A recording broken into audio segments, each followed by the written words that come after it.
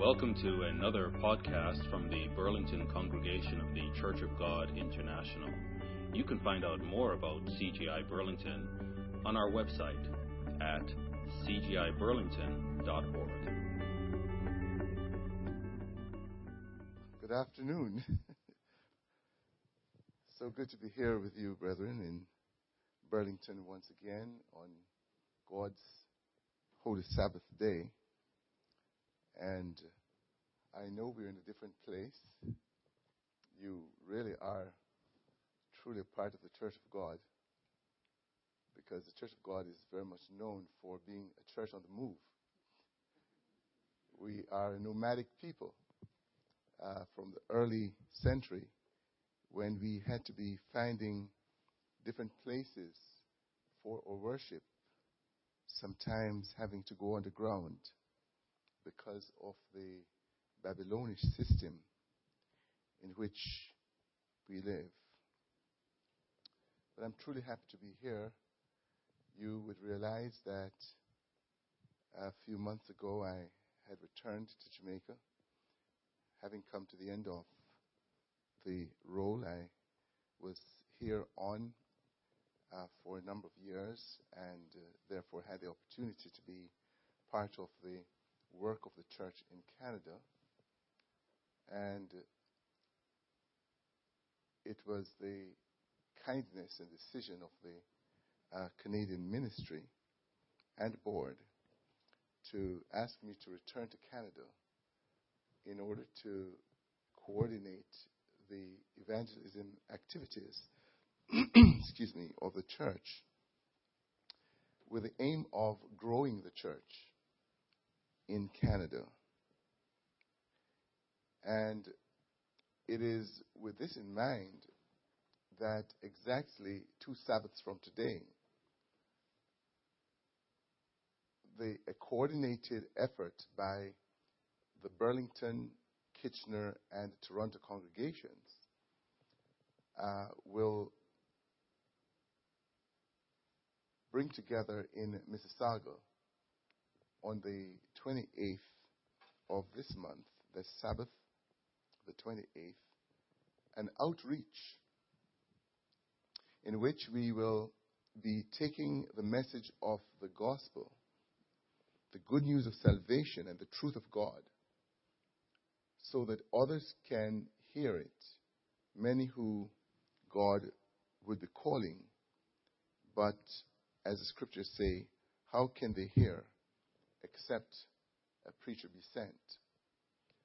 Pastor Bill Watson and I will be presenting on that day, and we will be using the opportunity to call attention to the phenomenal event that will be taking place in this year 2015 of 2 blood red moons and 2 solar eclipses that are all occurring on God's holy days, holy calendar. Now, this is phenomenal because last year, you will recall that there were 2 eclipses, 2 blood red moons that occurred at the time of the beginning of the days of unleavened bread, the first high holy day of unleavened bread, and again at the beginning of the Feast of Tabernacles, the high holy day of the Feast of Tabernacles. And then again this year, it's double that. You're going to be having the 2 blood red moons and also 2 solar eclipses occurring. And it is very well agreed by astronomers that this is by far a most unusual event. For solar eclipses and lunar eclipses to be taking place in a given year, and all of them, not some of them, all of them are occurring on the high holy days of God. We really are of the view that this phenomenon has within it an important message for the world today. And that message God has given to his church, which keeps these holy days. They have meaning to us because they are days that we understand are holy. They are days that we understand are foreordained by God for times of worship. They are not ordinary days. But the world in which we live, unfortunately, has set aside these times that God has designated and has invented its own traditions, substituting the time of the Passover and the days of unleavened bread, which represents the period when Christ was crucified, resurrected. All of that period is called Easter. It's an old pagan festival that substitutes it. And the time of tabernacles, when Christ was born, and the time when he dwelt with man, the tabernacling of God with man, that has been set aside. And man-made tradition of Christmas is put in it. And so we see this whole event that is about to occur. And it would be remiss of the Church of God to allow such a significant moment in the life of the church when the heavens are confirming the validity of these high holy days in the holy calendar of God, and for us to sit quietly and allow it to pass by. And so, on the 28th, it will be the opportunity for the church and for each one of us to think about the person who is your neighbor, to think about the person who is your co-worker, to think about the person who is a friend and a member of your family, a relative that is blinded by the world's teachings against God's law, and to give them an opportunity to come and to hear another side of the story, the side that has been hidden for ages from mankind. I use this opportunity, and we have brought with us, Kenneth has a number of the flyers that we are handing out. These flyers will be available to you to give to those persons you would like to see attending this event. The outcome of this event, we hope, will be one that will sow the seed for a new congregation in the Mississauga area where we are holding the event, as well as to add numbers to the church here in Burlington, in Kitchener, in Toronto. It is God who gives the increase, but we are called to do the planting and the watering, and that is something we should not fall short in doing. And so I ask you to, in a very deliberate and serious way, to give thought to the role you will play. The people that you know, the people that God has given the opportunity to relate to what extent does he expect you to be his witness to them? And could you? Would we be faithful if we were not to utilize the opportunity for them to hear these presentations that have to do with this phenomenal event? And so this leads me into the topic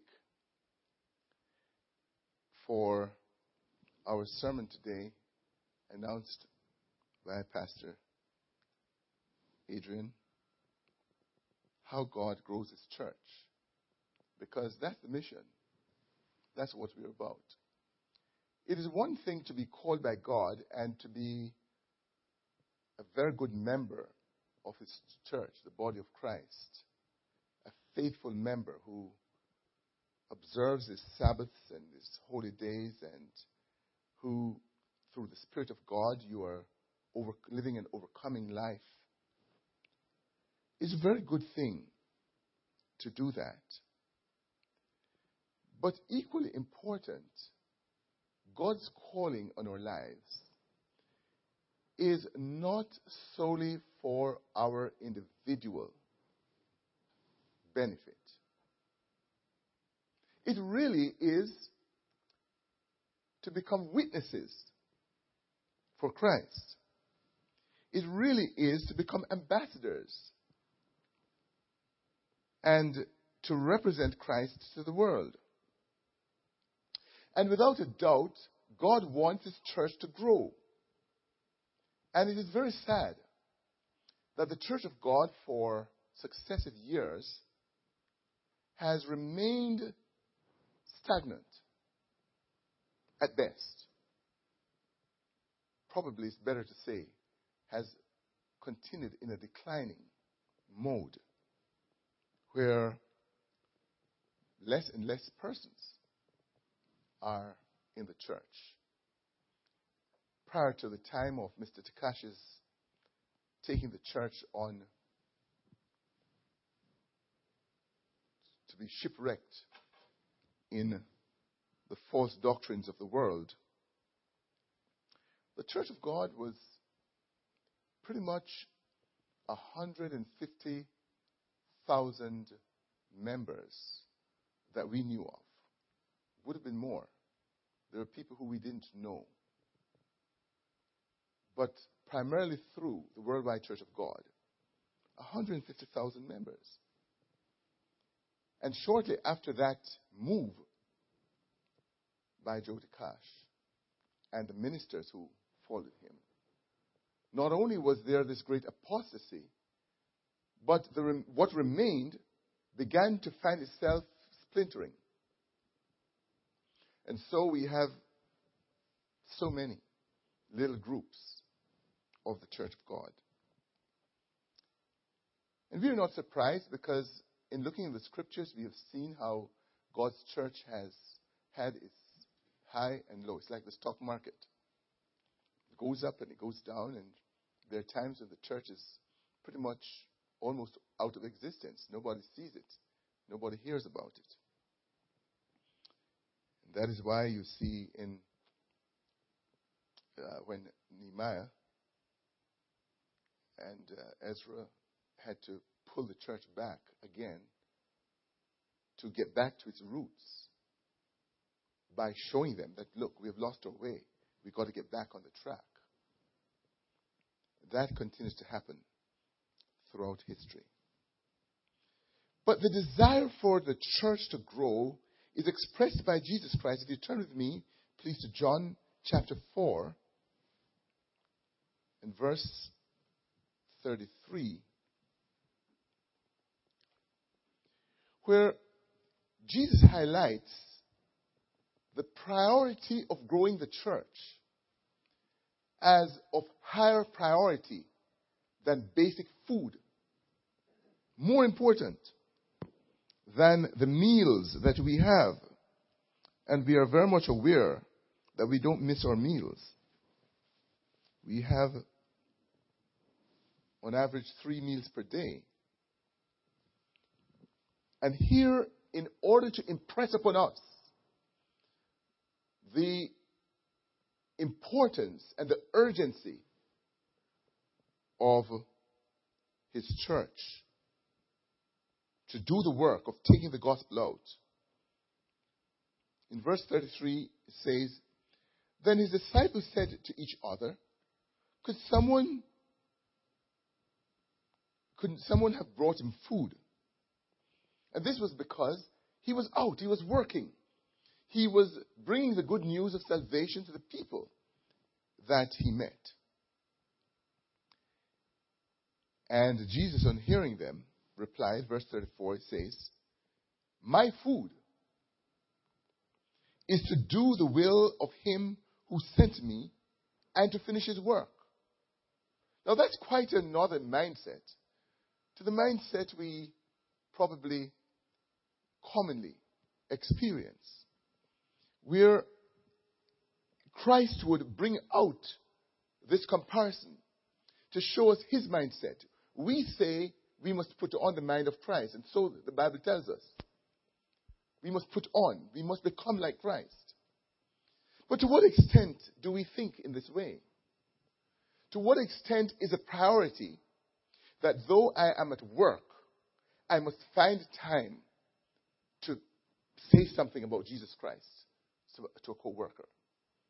That though I am in a neighborhood and I know people sometimes are pretty selfish and they are maybe not so social, but I must find a way to be social enough that I can present Jesus Christ to my neighbors.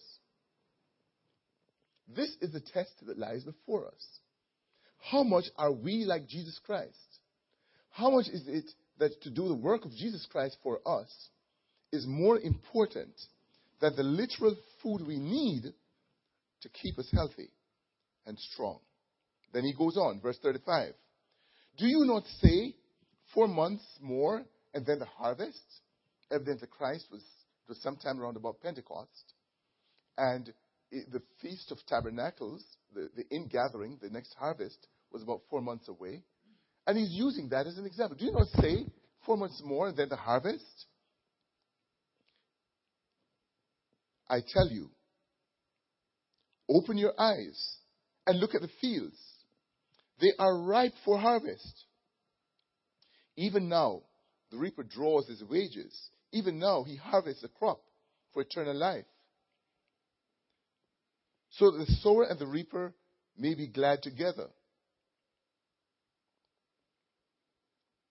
Thus the saying, one man sows, another reaps, is true. I sent you to reap what you have not sown. The work, the foundational work that has been done, the work of the apostles, the work of the prophets, and of Jesus Christ himself, in laying the foundation, the work of men along the way and women along the way that have opened up doors of opportunity for us today to preach the gospel. And Christ is saying, look, a lot of work has been done. You are a reaper. You're not even called to you're not the ones who are writing. Moses wrote, the first 5 books. He did his part so that we can have it to read and to use it for witnessing. And Paul, he wrote, and all the apostles and the prophets, they've written, so we have the material to present. All of that is already done. We're not being asked to do that.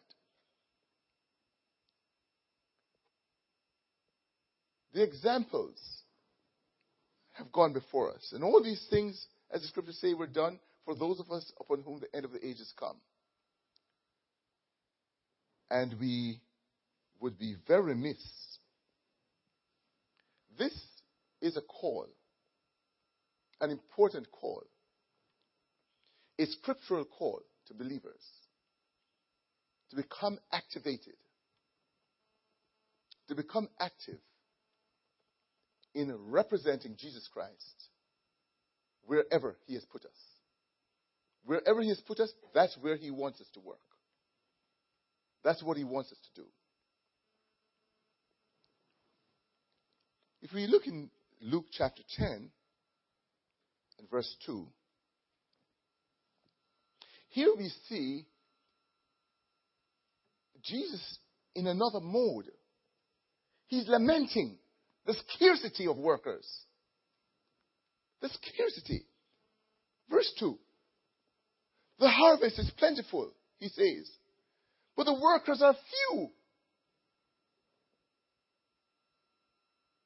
Ask the Lord of the harvest, therefore, to send out workers into his harvest field. It is not the lack of a harvest. It is the lack of workers. It's the lack of willing workers. It's the lack of obedience.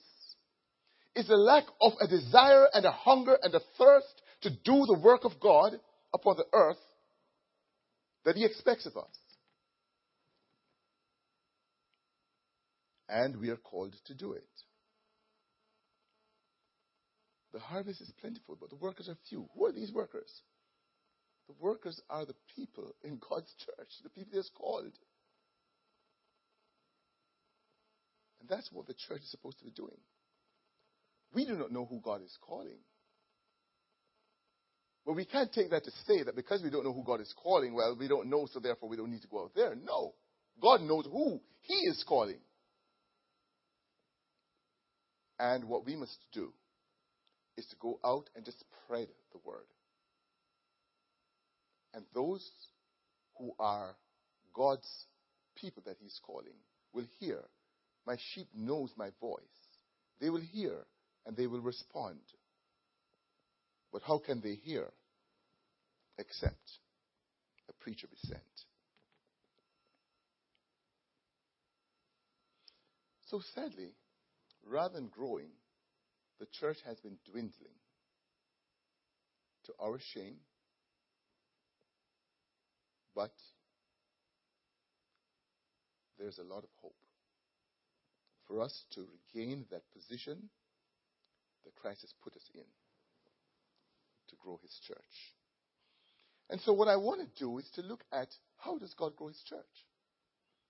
How do we relate to what he is doing? And it is important to understand, and we will look into the scriptures here, that church growth is not solely numbers. There are two levels. There is the spiritual growth of the church, and there is the numerical growth of the church. And it appears from the scriptures that the way in which God grows his church is first to grow it spiritually and then numerically.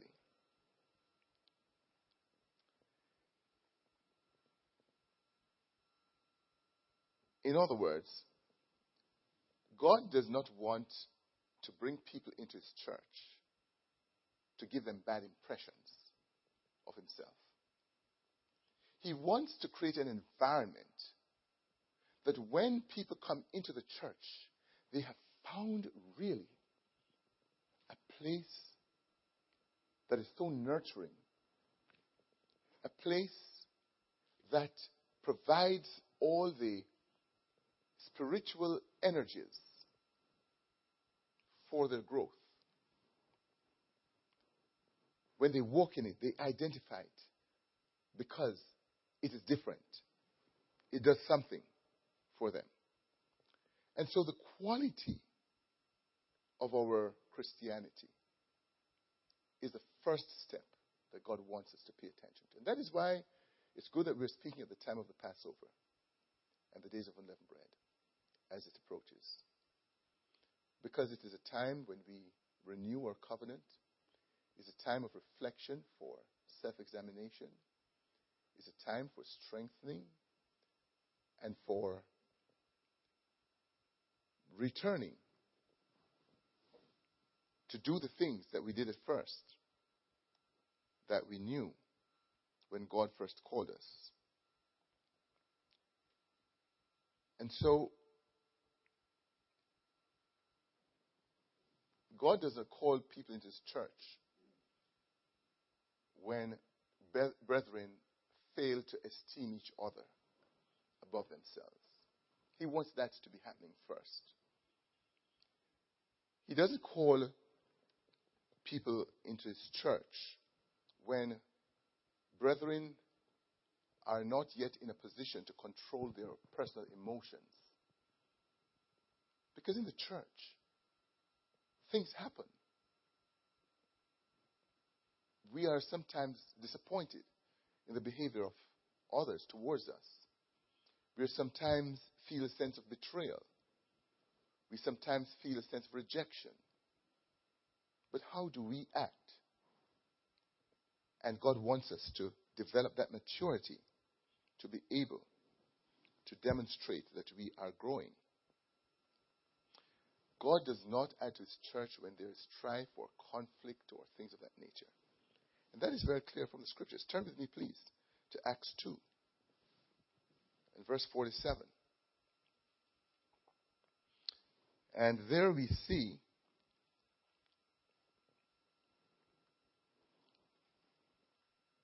a very great statement, Acts 2:47.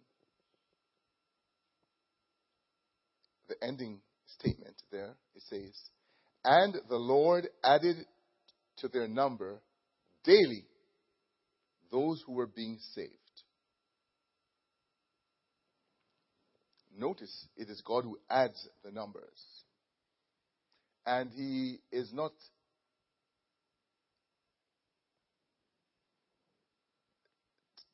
tardy. He does not relent from adding the numbers. Here He was adding the numbers daily to the church. So, church growth comes from God. God adds. But there are conditions, preconditions for God to do this. So let's step back then, because that statement comes, and the Lord added to their numbers daily those who were being saved. Okay, that's great. Now, what is it that was happening? Why the Lord added to their numbers daily? Look in verse 42. Verse 42, Acts 2:42. They devoted themselves to the apostles' teaching and to the fellowship. So here was a church putting its acts together, where people were not there and they were all over the place, confusion about what we believe and there's distortion and, the minister don't know more than me and, that was not what is happening. They think that God set up a structure in His church, as He says, and He utilizes that structure to teach. Now, that does not mean that the ministers know everything. It doesn't. The ministers, like believers, are in a position where they are seeing through a dark glass dimly. And the path of the just is like a light shining brighter and brighter unto the perfect day. But so it is too with parents in a home. Parents don't know everything. They're not perfect. But nonetheless, they have a role as parent. And these things, the whole business of structure and role and authority has been a big issue in our world today. And it's something that God does not countenance.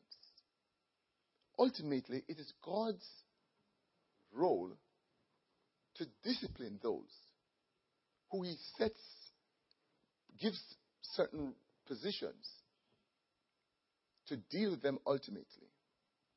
And so members of the church who see a minister maybe going off or just not, I don't believe he's right, I think something's wrong, and so on, have the right to bring to the minister's attention their observation in a manner in keeping with the scriptural principles, but also to pray, because you have as much a direct contact with your Maker as your minister has. And what God wants you to do is to take it to the Lord in prayer, not to be confrontational, not to have isms and schisms. He wants His church to be an orderly place. So they devoted themselves to the apostles' teaching and to fellowship, to the breaking of bread and to prayer. Verse 43, everyone was filled with awe, and many wonders and miraculous signs were being done by the apostles. Yes, God was doing many miraculous work through them because of the condition in which they were. And God still is a God of power and miracle and will do work as he sees fit among his people. But the conditions, verse 44, all the believers were together and had everything in common. That's a very uncommon thing that occurs today. They were together and had all things in common. In other words, none were thinking that this is mine, that is yours, I'm better than you, or anything of that sort. That was not happening.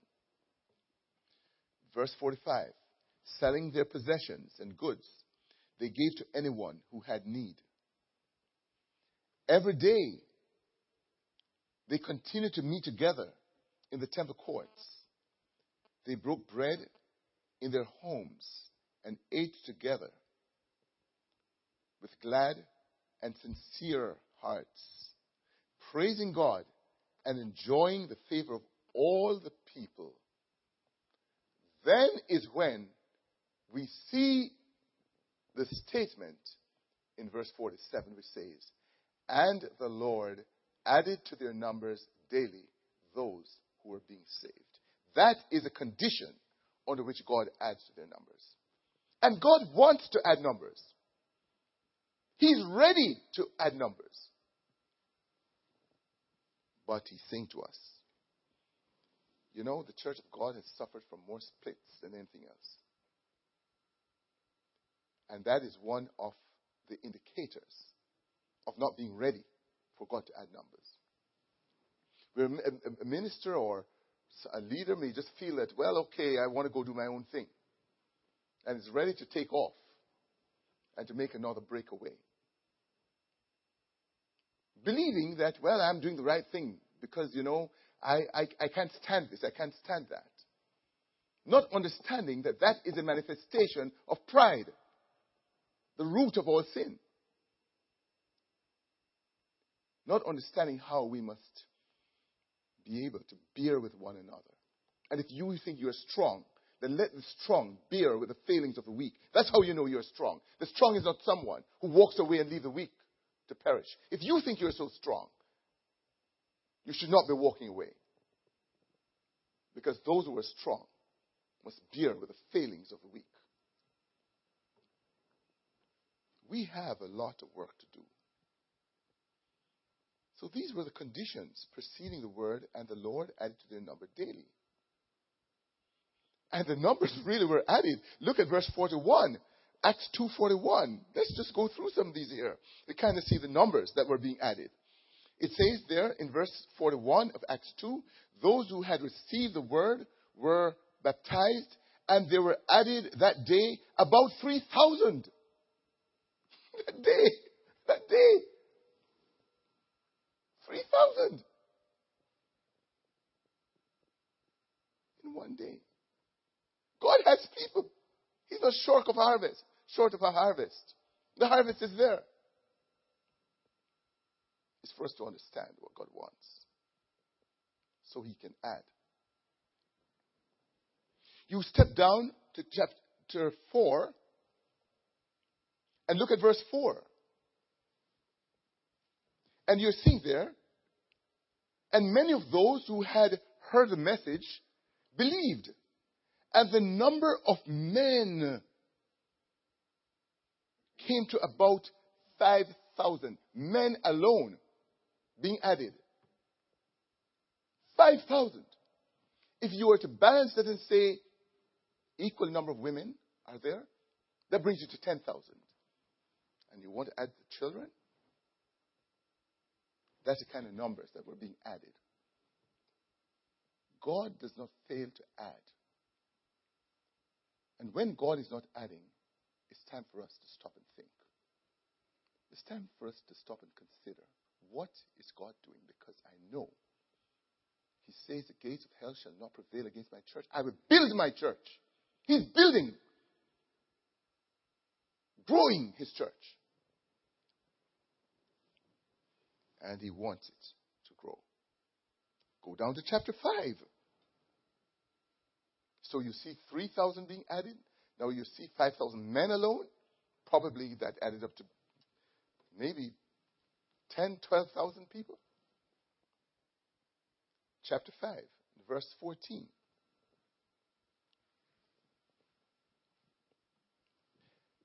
And all the more believers in the Lord, multitudes of men and women were added. We have now fallen out of the ability to count them. At first, we could count when it was 3,000. When it came up to 10 or so, we were able to count the number of men. So we said 5,000. Now, we have to find another descriptor. Multitudes is the word. Multitudes of men and women were added to the church. That's the church to which we belong. We are part of that church. That's our tradition. So when we look around and we're looking at 100 people and saying that's a mega church in the church of God, we've lost it. We've lost it. We're supposed to be thinking the way God thinks and doing the way God does it. And we're seeing it here. Step down, please, to chapter 6. And look at verse 7. Now you're seeing the growth. It's a growth pattern we're talking about. The growth pattern. After all those things that you were seeing that were being done, they were working together, they were in one, had everything in common, they were following the teachings, all these things were happening. Now we're seeing what God is doing. Verse 7 of chapter 6. And the word of the Lord kept on spreading. Now look at these words. When you say you spread, imagine you will a slice of bread and you're putting your marmalade or whatever, butter. Don't eat too much of butter. And you're spreading it. You're covering it. That's what was happening with the word of God. It was being spread. It was blanketing the place. And the word of God kept on spreading. And the number of the disciples continued to increase greatly. We are trying to find better and better adjectives. We had gone on to multitudes. Now it's more than multitudes. So it's spreading and it's increasing greatly. We are not using numbers anymore. We can't count them. That's the addition. And if you have the time, you can look at chapter 9, verse 31, chapter 12, verse 24, chapter 16, verses 4 to 5, chapter 17, verse 12, and chapter 19, verse 20. All these tell you about the continued growth of the church as it was. So we are not in the dark insofar as how God grows his church. We are seeing there's a method. We're seeing that there are prerequisites. We're seeing the part each one must play. I can be a hindrance to the growth of God's church based on how I am operating and behaving within the body. And each one of us has that impact. So we must each, as the Passover comes up, certainly do our self-examination. And just in case we think that, well, this was just, something else was happening, it is not because the church was growing spiritually, then let's look at the reverse. Let's look at now how the church declines. We've looked at how the church grows. But how does the church decline? How does it lose numbers and become into somewhat insignificance? Well, the scriptures also give it to us. And it shows us that after this growth took place, the church began to decline. Because instead of being like-minded, they were now filled with jealousy and hatred and envy, as we see in the letters written by the Apostle Paul and the other apostles, following the book of Acts.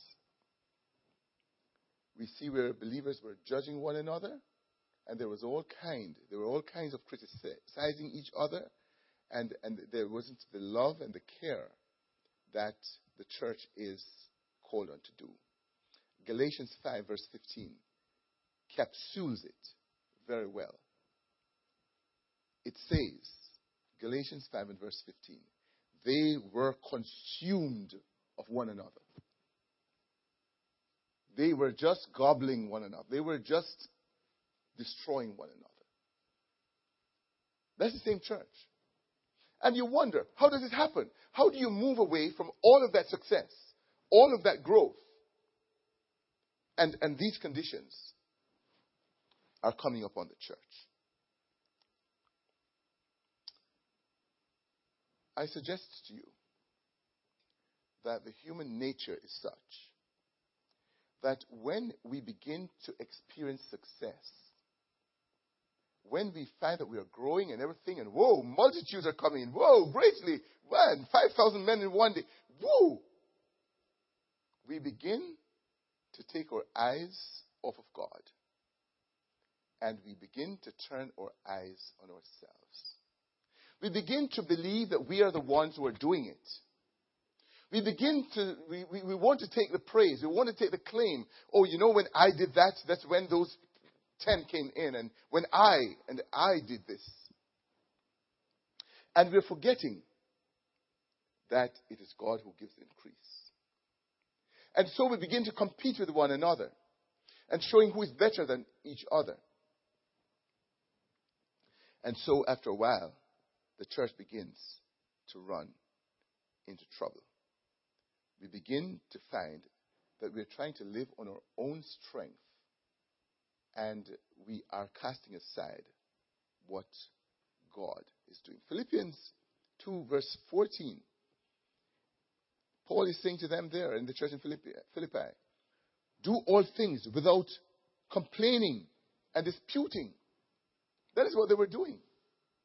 Very opposite of what we saw in Acts. Complaining, disputing.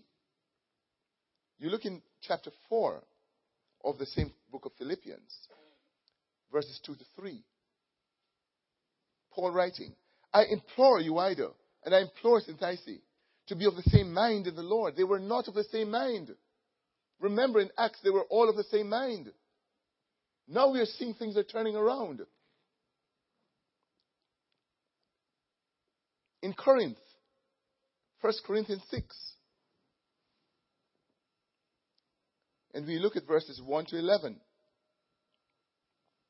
Paul is now, he's just having a problem. In other words, rather than the apostles now being free to go out and preach, to bring the message to the world out there, they were consumed with having to out fires inside of the church. 1 Corinthians 6, verse 1. Dare any of you, having a matter against another, go to law before the unrighteous and not before the saints? That is what was happening. We are now, the church is no longer, so we are gone secular. And we have to go to the people in the world to settle disputes. He had to remind them. Verse 7. Now therefore, it is already an utter failure for you that you go to law against one another. Why do you not rather accept wrong? The spirituality was falling. They were weakening. And that is how a Christian behaves. You know what? I know I've been wronged. But I will not bring the name of Jesus Christ into disrepute by going out there to the Gentiles. I am going to bear it. Christ bore enough for me. I can bear some things for him. I will bear my loss. I will bear the abuse of my dignity. I will bear it. I will go to prayer and I'll pray about it. I know that God will ultimately solve this problem. But that is not what. I want my rights. You violated my rights. You're intruding on me. Why do you not rather let yourself be cheated? You know you're being cheated. So no one is disputing that you're being cheated. But the question is, why not know that you're being cheated and say, you know what? It's okay. It's okay. For the name of Christ, I'm going to bear it. It's hard to do, brethren, especially in this world where more and more we are secular, it's very materialistic and so on. And a lot of it rubs off because we work in the world. We live in the world. But this is why we have the Passover and the Days of Unleavened Bread coming. And this is why we can use it usefully by attending to these issues. And don't believe that any of us escape it. I don't escape it. It is there. I have to catch up on myself. We all have ways in which the world impacts us. We have to become very conscious, very mindful of it, and take the necessary steps to do what we must do in order to change things.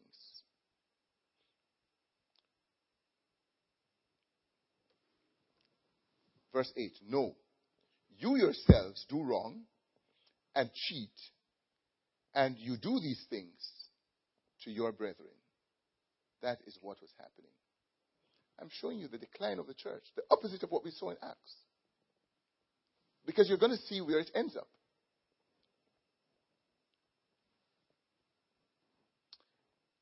You know, we can have such a love for God and such an ambition for his church to grow and do well, that we become so indignant, we become so repulsive, we become so impatient with others because they're not doing what God says we must do. Not knowing that we ourselves, by so doing, are violating the basic rules. So it is not that people are trying to be wrong, or they want to stand up for Christ. They want to see God's church go well. They would like to see that we sing one more hymn, and because they think it is more praise. And they're saying, why only 2 or why only 3? And you know, what's wrong with us? So the motive, in one sense, is because they want to see more done for God. But on the other hand, that level of intolerance, impatience, of not bearing with, is a manifestation of one's pride. And that is how the good side of us can become the bad side of us. And so sometimes when we think we're doing good, we need to sit and think, are we really doing good? We can only measure ourselves by the standard laid down for us, which is Jesus Christ. Because it is really when we are serious about our beliefs, when we really are committed, that we really come into conflict. Because we don't want to see anyone violate God's way. So there is a balance. It doesn't mean we must tolerate wrong. It doesn't mean that. But there is a balance. There's a way in which we can talk, we can admonish, we can warn. But at the same time, we are not losing our place in dealing with our brothers and sisters. So godly ambition, which is good, can become destructive by becoming personal, individual, preferences. Ego is at work, and we should look at that. If you turn with me to 3 John,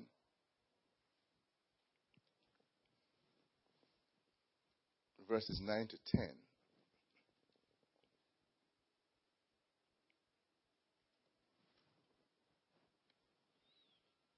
You see that even among the ministry, the problem exists.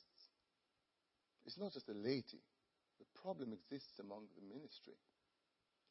And therefore, one of the first things the church has to do is to get ministers to get a hold of themselves.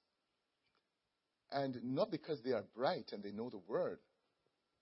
There are emotional things that they have to learn to control. And that goes for all of us. We are people. I wrote to the church, says John, but Diotrephes, who loves to be first, will have nothing to do with us. So Diotrephes, who was in charge there, is really rejecting John, the apostles, and nothing to do with us. So if I come, I will call attention to what he's doing, gossiping maliciously about us.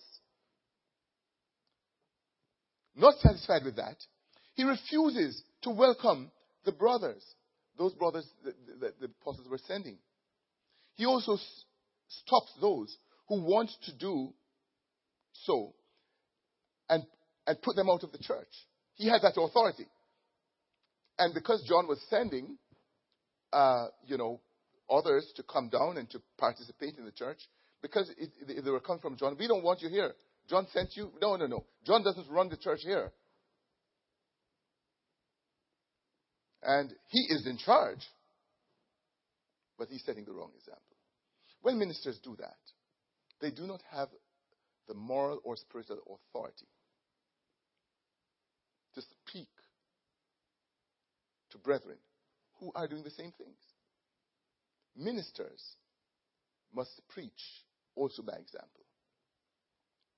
And that is what was happening here. So that, where did the church find itself? You turn with me to the book of Revelation,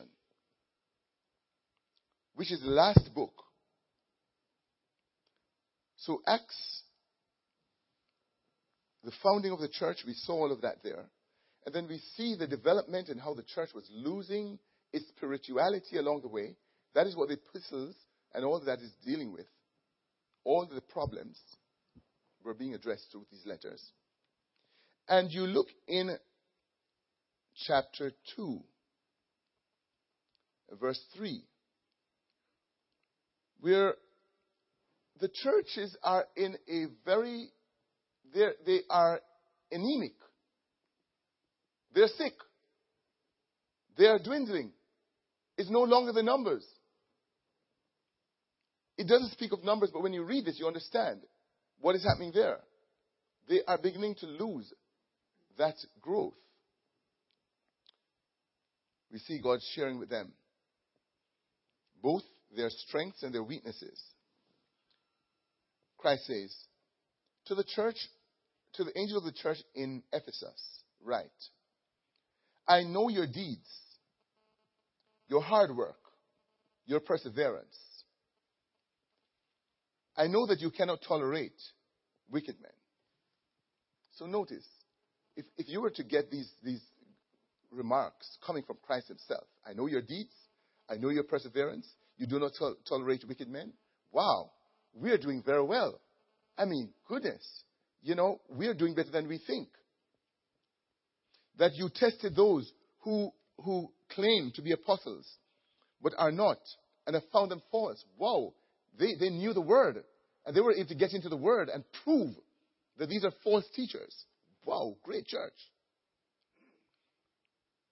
You have persevered and have endured hardships for my name and have not grown weary. Wow, another great mark. The church is doing very well. Verse 4. Verse 4. Yet I hold this against you. You have forsaken your first love. Remember the height from which you have fallen. Repent and do the things you did at first. And look at the warning. If you do not repent, I will come to you and I will remove your lampstand. What? After I was doing so many good things? After you said some great things about me? You're going to remove my lampstand? Yes. Because mediocrity is not the way of Christianity. Compromise doesn't work. Being good in some ways is not enough. Therefore, as we see here, God wants us not only to measure ourselves individually, He wants us to measure ourselves congregationally. He wants to say, are we a good congregation? How well are we doing? How do we know how well we're doing? Are we able to look at different aspects of our operation and to see how well we are doing in those areas? Because that is what Christ is doing here. He is actually looking at the church, looking at what is good and what is bad, bringing it to their attention, and saying to them, now pay attention to the areas in which you're weak. But do we do that? How then would God add numbers among us? Because sometimes we are looking at the number of things and we're doing some great things and we're saying, but we're doing this, but we are looking at the good things. And we're using that and stop there and say, we're doing well. But Christ goes beyond that. Notice, He does not overlook the good things. He has said, you're doing this well, you're doing this well, you're doing this well, but I hold this against you. What is it that God holds against our individual congregations? Do we know? Are we prepared to try to find out? And how are we going to do it? Would it be okay for us to get feedback from the brethren to find out how we are doing in different ways? Because God gives all of us. All of us have gifts. And He will show to us. We can find out among ourselves. What is laid down here is a template, is an example of not only self-examination, but congregational examination. And we are to do it. You can go ahead and read the others. The church in Smyrna, He wrote to them, I know your afflictions and your poverty. See, He knows the things they're going through. Yet you are rich, He says. Even though you are afflicted and there is poverty, you are rich. Because your wealth is not the material thing. It is that you are an heir. Co-heir with Christ. I know the slander of those who say they are Jews and are not, but are synagogue of Satan, because those are the people who were against them. Do not be afraid of what you're about to suffer, even though you're poor. You're about to suffer something more. Yes, crisis brings you their attention. I tell you that the devil will put some of you in prison to test you. Oh, yes. So it is not because you are not a Christian or because God is not answering prayer. No, there's a journey. And you will suffer persecution for 10 days. Be faithful,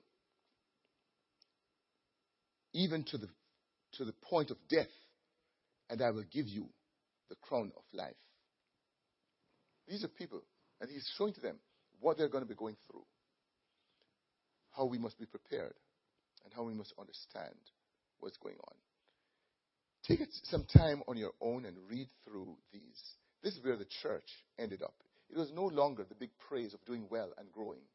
It was that they were going through, they were a fledgling church. It was really, really not very pleasant for them. And so the lesson here is that Christ is calling to them to focus on their spiritual growth. And that is a call to the church today. Let us focus on our spiritual growth.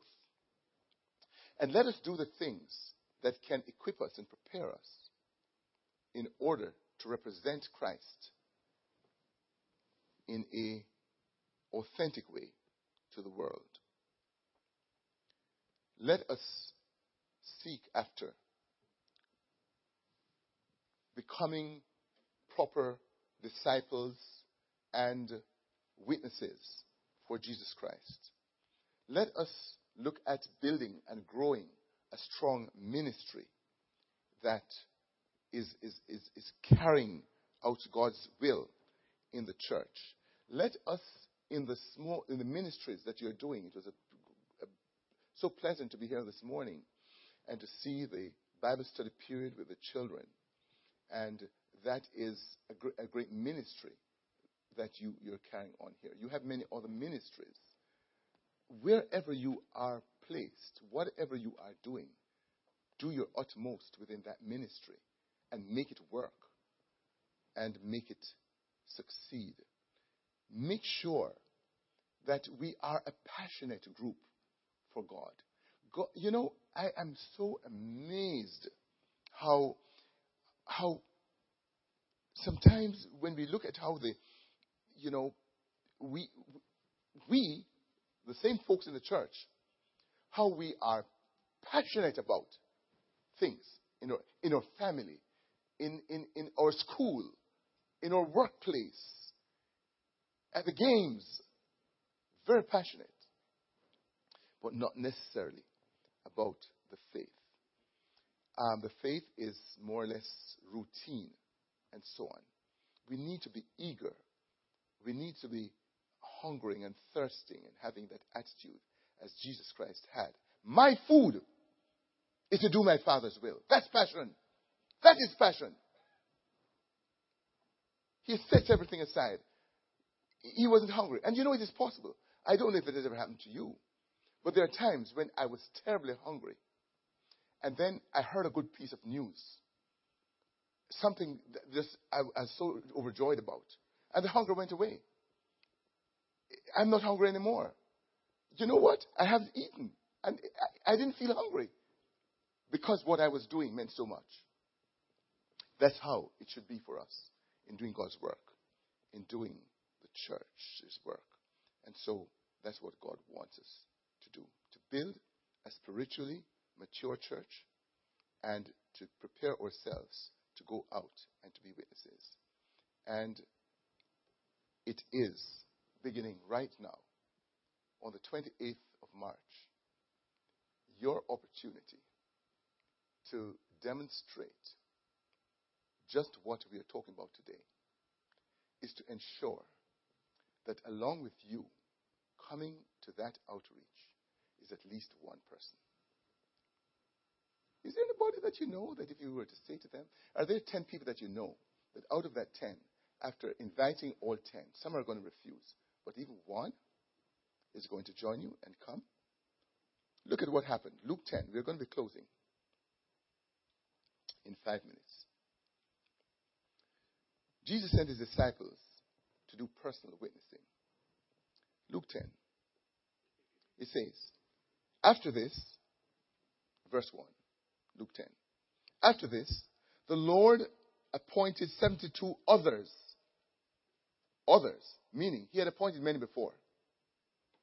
And sent them 2 by 2 ahead of him to every town and place where he was about to go.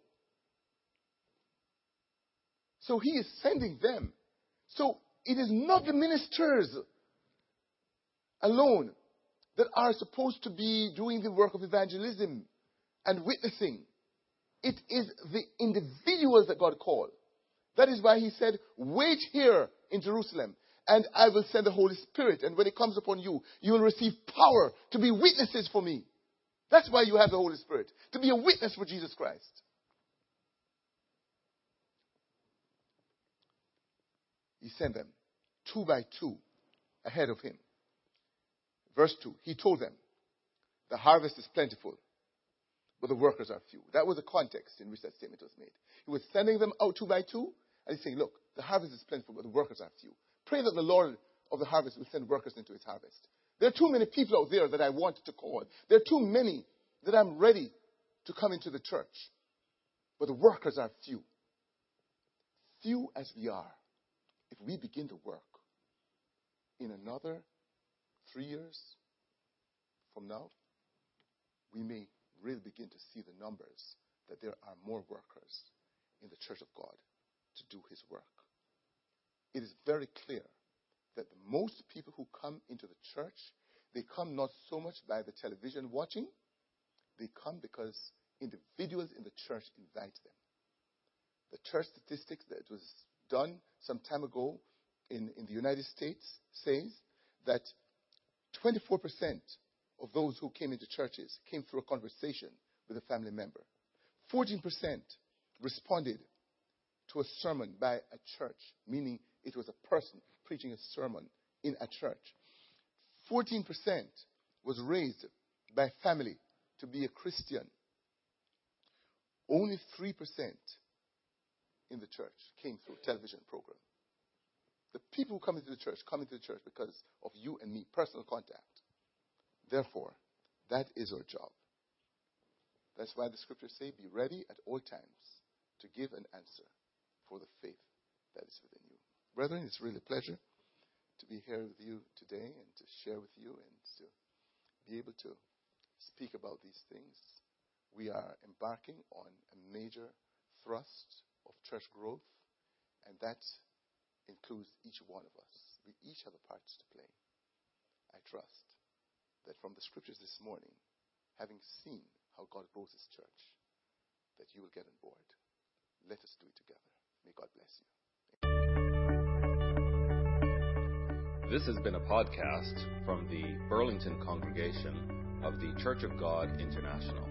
We hope you are blessed by it. To find out more about CGI Burlington, visit our website at cgiburlington.org.